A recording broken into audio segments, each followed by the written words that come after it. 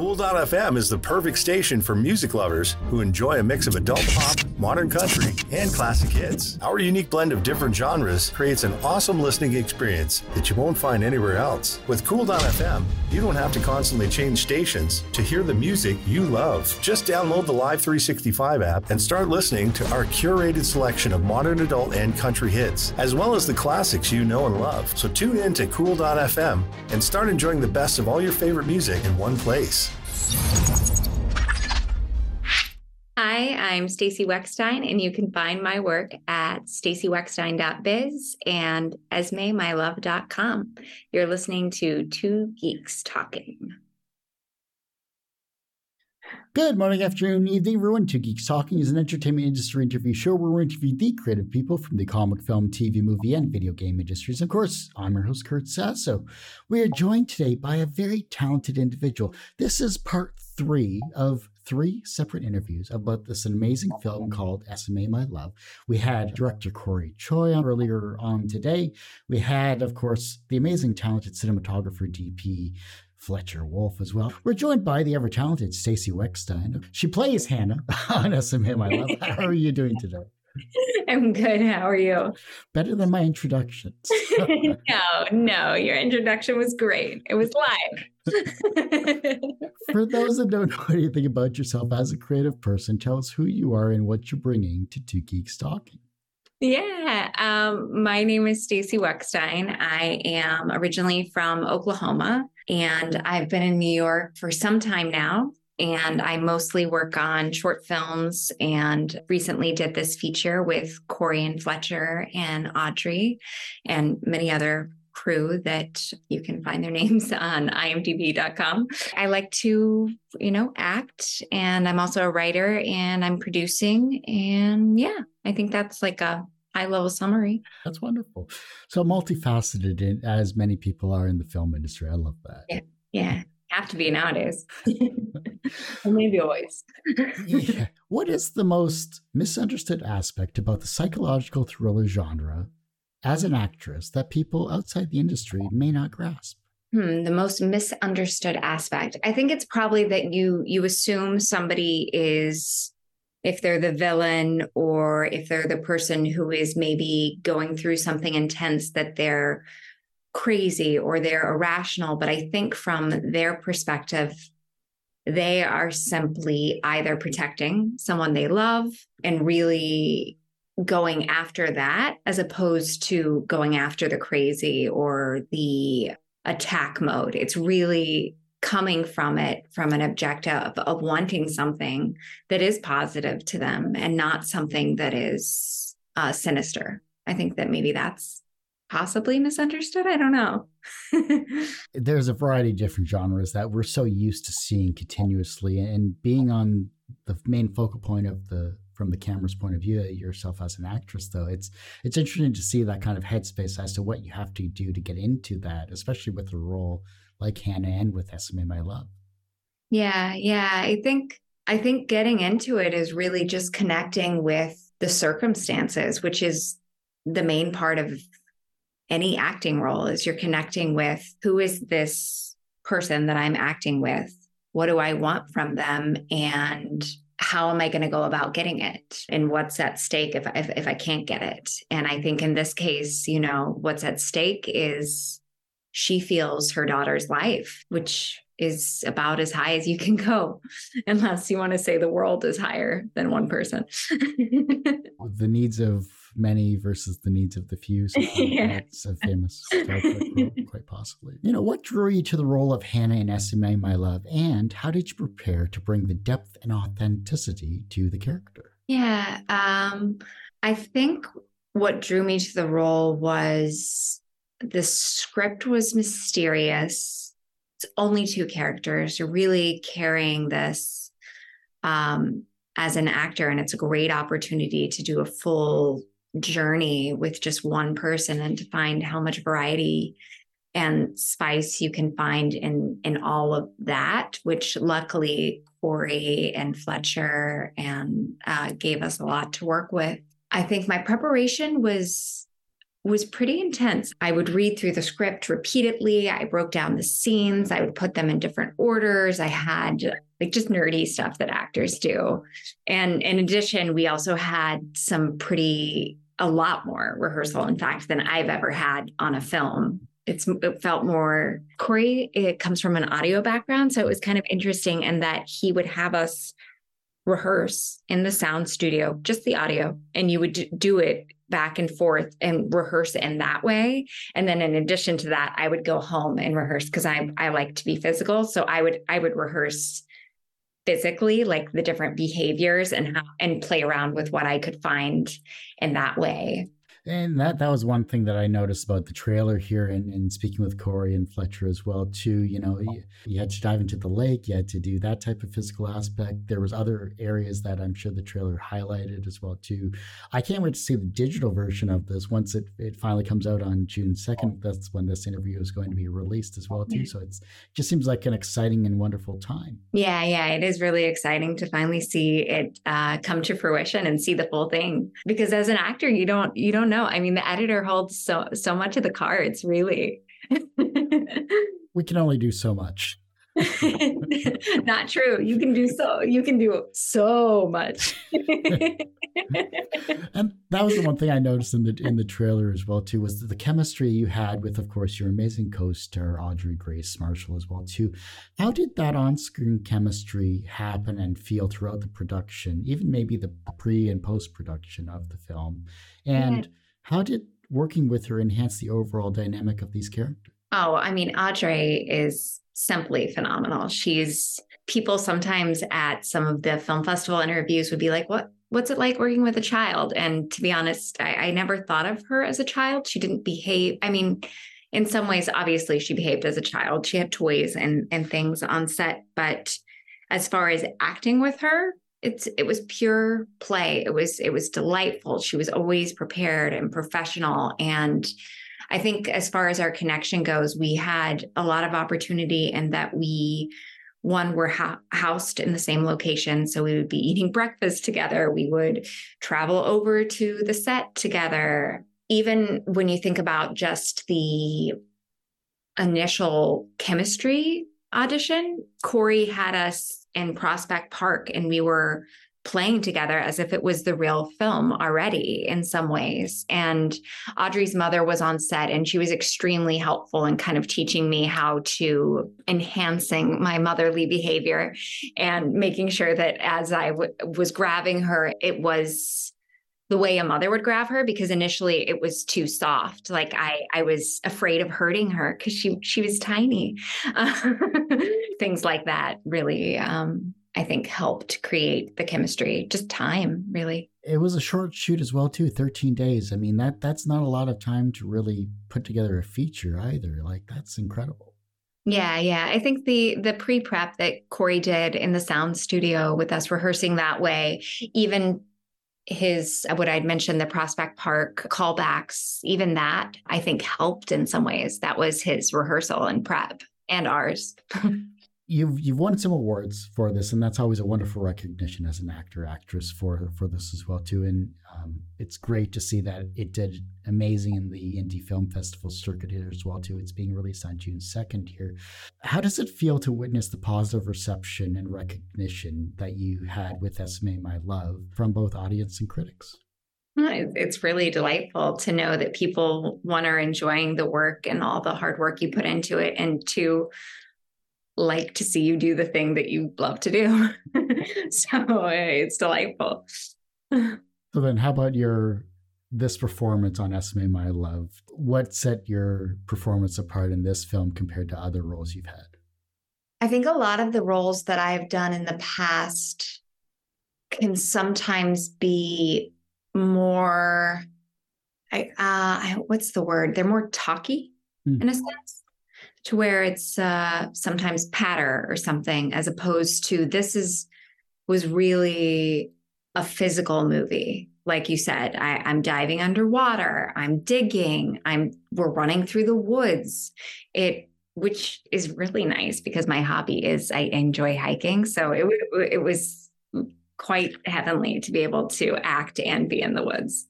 And also, this was my first, I think I can say, my first real feature. I had done, I think, something that was maybe, I think it still would have been classified as a short film. So this was my first real feature, which is where I was the lead, I should say.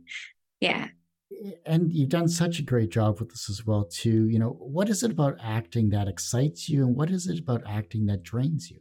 I think the most exciting part is being on set, getting to play with other people, getting to dive into scripts and other worlds and play around with behavior and voices and different thoughts than what you would allow yourself to have. I think that's the best part. The hardest and most difficult part is actually getting the opportunity to do that. So, it's the auditioning process. Right now we're in a strike. There is no auditions. It's the how do you fill your time when you're not working? Because most of your time is not working.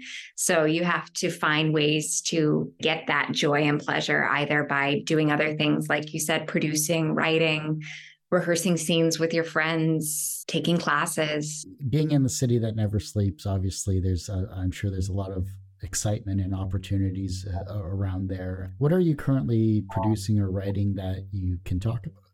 Yeah. I'm in the early stages of producing a feature film with his name's Sam Levy, who I worked with on a short called Yes, Vacancy. I think, many years ago. I want to say 5 years ago, 8 years ago, something like that. And he normally writes comedic stuff. And this film is more of a family drama film. That's what we're working on right now. It's called The Rugged Cross, and it's about a radio host who is struggling to care for her dementia-addled mother, and her mother gives away a significant sum of money to this evangelical preacher. And so the daughter sets out to prove that this preacher is basically preying on all these older people. And so it's a combo. I mean, the heart of the story for me is really the mother-daughter relationship and the family trying to connect when you come from two opposing things with the ticking time clock of her illness. It's going to be a feature. Nice. That's great. What was an early experience where you learned that language had power? Ooh, that's hard. I think, I don't know how early this is, but I remember going to a Shakespeare camp. This is actually not early. I really discovered the delightfulness in language, which is not exactly the same question, but the different colors that it can have and the different meanings that one word can bring, which is really in some ways powerful. Is there a monologue that you can always go to that kind of inspires you to act your best? Oh, no, I don't think so. I don't a go-to. That would be nice. I should come up with a monologue or a power song. Something. Everyone usually asks, what's the wisest piece of advice or what's the most BS piece of advice you've ever received? But what is the second wisest piece of advice that you've received that has stuck with you in your career? I think is to stay open and curious and not to judge, especially in the times that we're living in right now. It's so easy to take somebody's words or actions and quickly judge them, as opposed to staying curious and thinking, what is that about? Or what's interesting about what they're saying, as opposed to automatically going to the negative or the fight. I think that that's a good way to approach things. Everyone has one person that inspired them on their path to where they are today. Who was that for you? Oh, I think I'm very lucky. I had many people who inspired me on my path. I guess it would start with my dad. My dad and he used to play piano and I would sing with him and he would get really into characters. And I remember growing up, he would always kind of MC some of the school events. And so that definitely inspired me. And also he's a basketball coach and he's very driven and he's won many state championships. He also used to play in the minor leagues, and I think he got injured and couldn't play anymore, and he moved on to the next career. So in some ways, the point is that if one dream falls, another dream can reappear, and you can pursue that just as hard, as opposed to always living in the longing of that other thing of what could have been.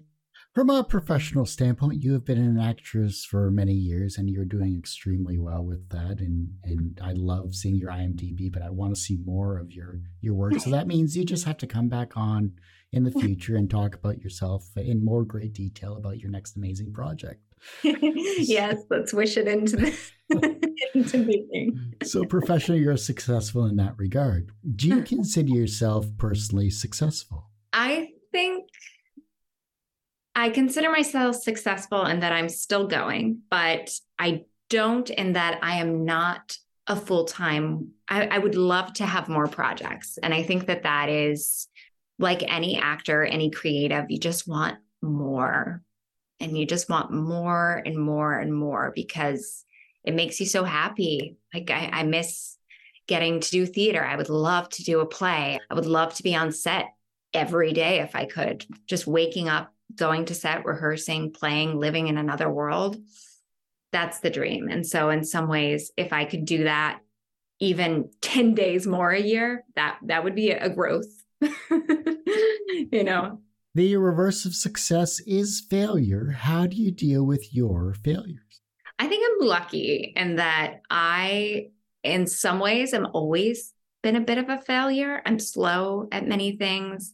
I'm not super bright. So I've always had to work extra hard. I've always had to study, and I never assumed that I would be successful at anything.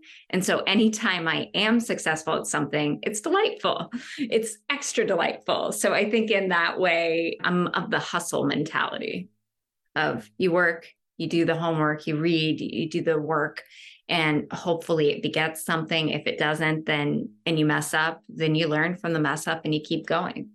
The younger generation is looking at your work and they're becoming inspired to be creative in their own way, whether it's as an actor, actress, or a writer, producer, whatever it may be in the entertainment industry. Maybe you've inspired them in some way, shape, or form. How can they inspire the generation that follows them?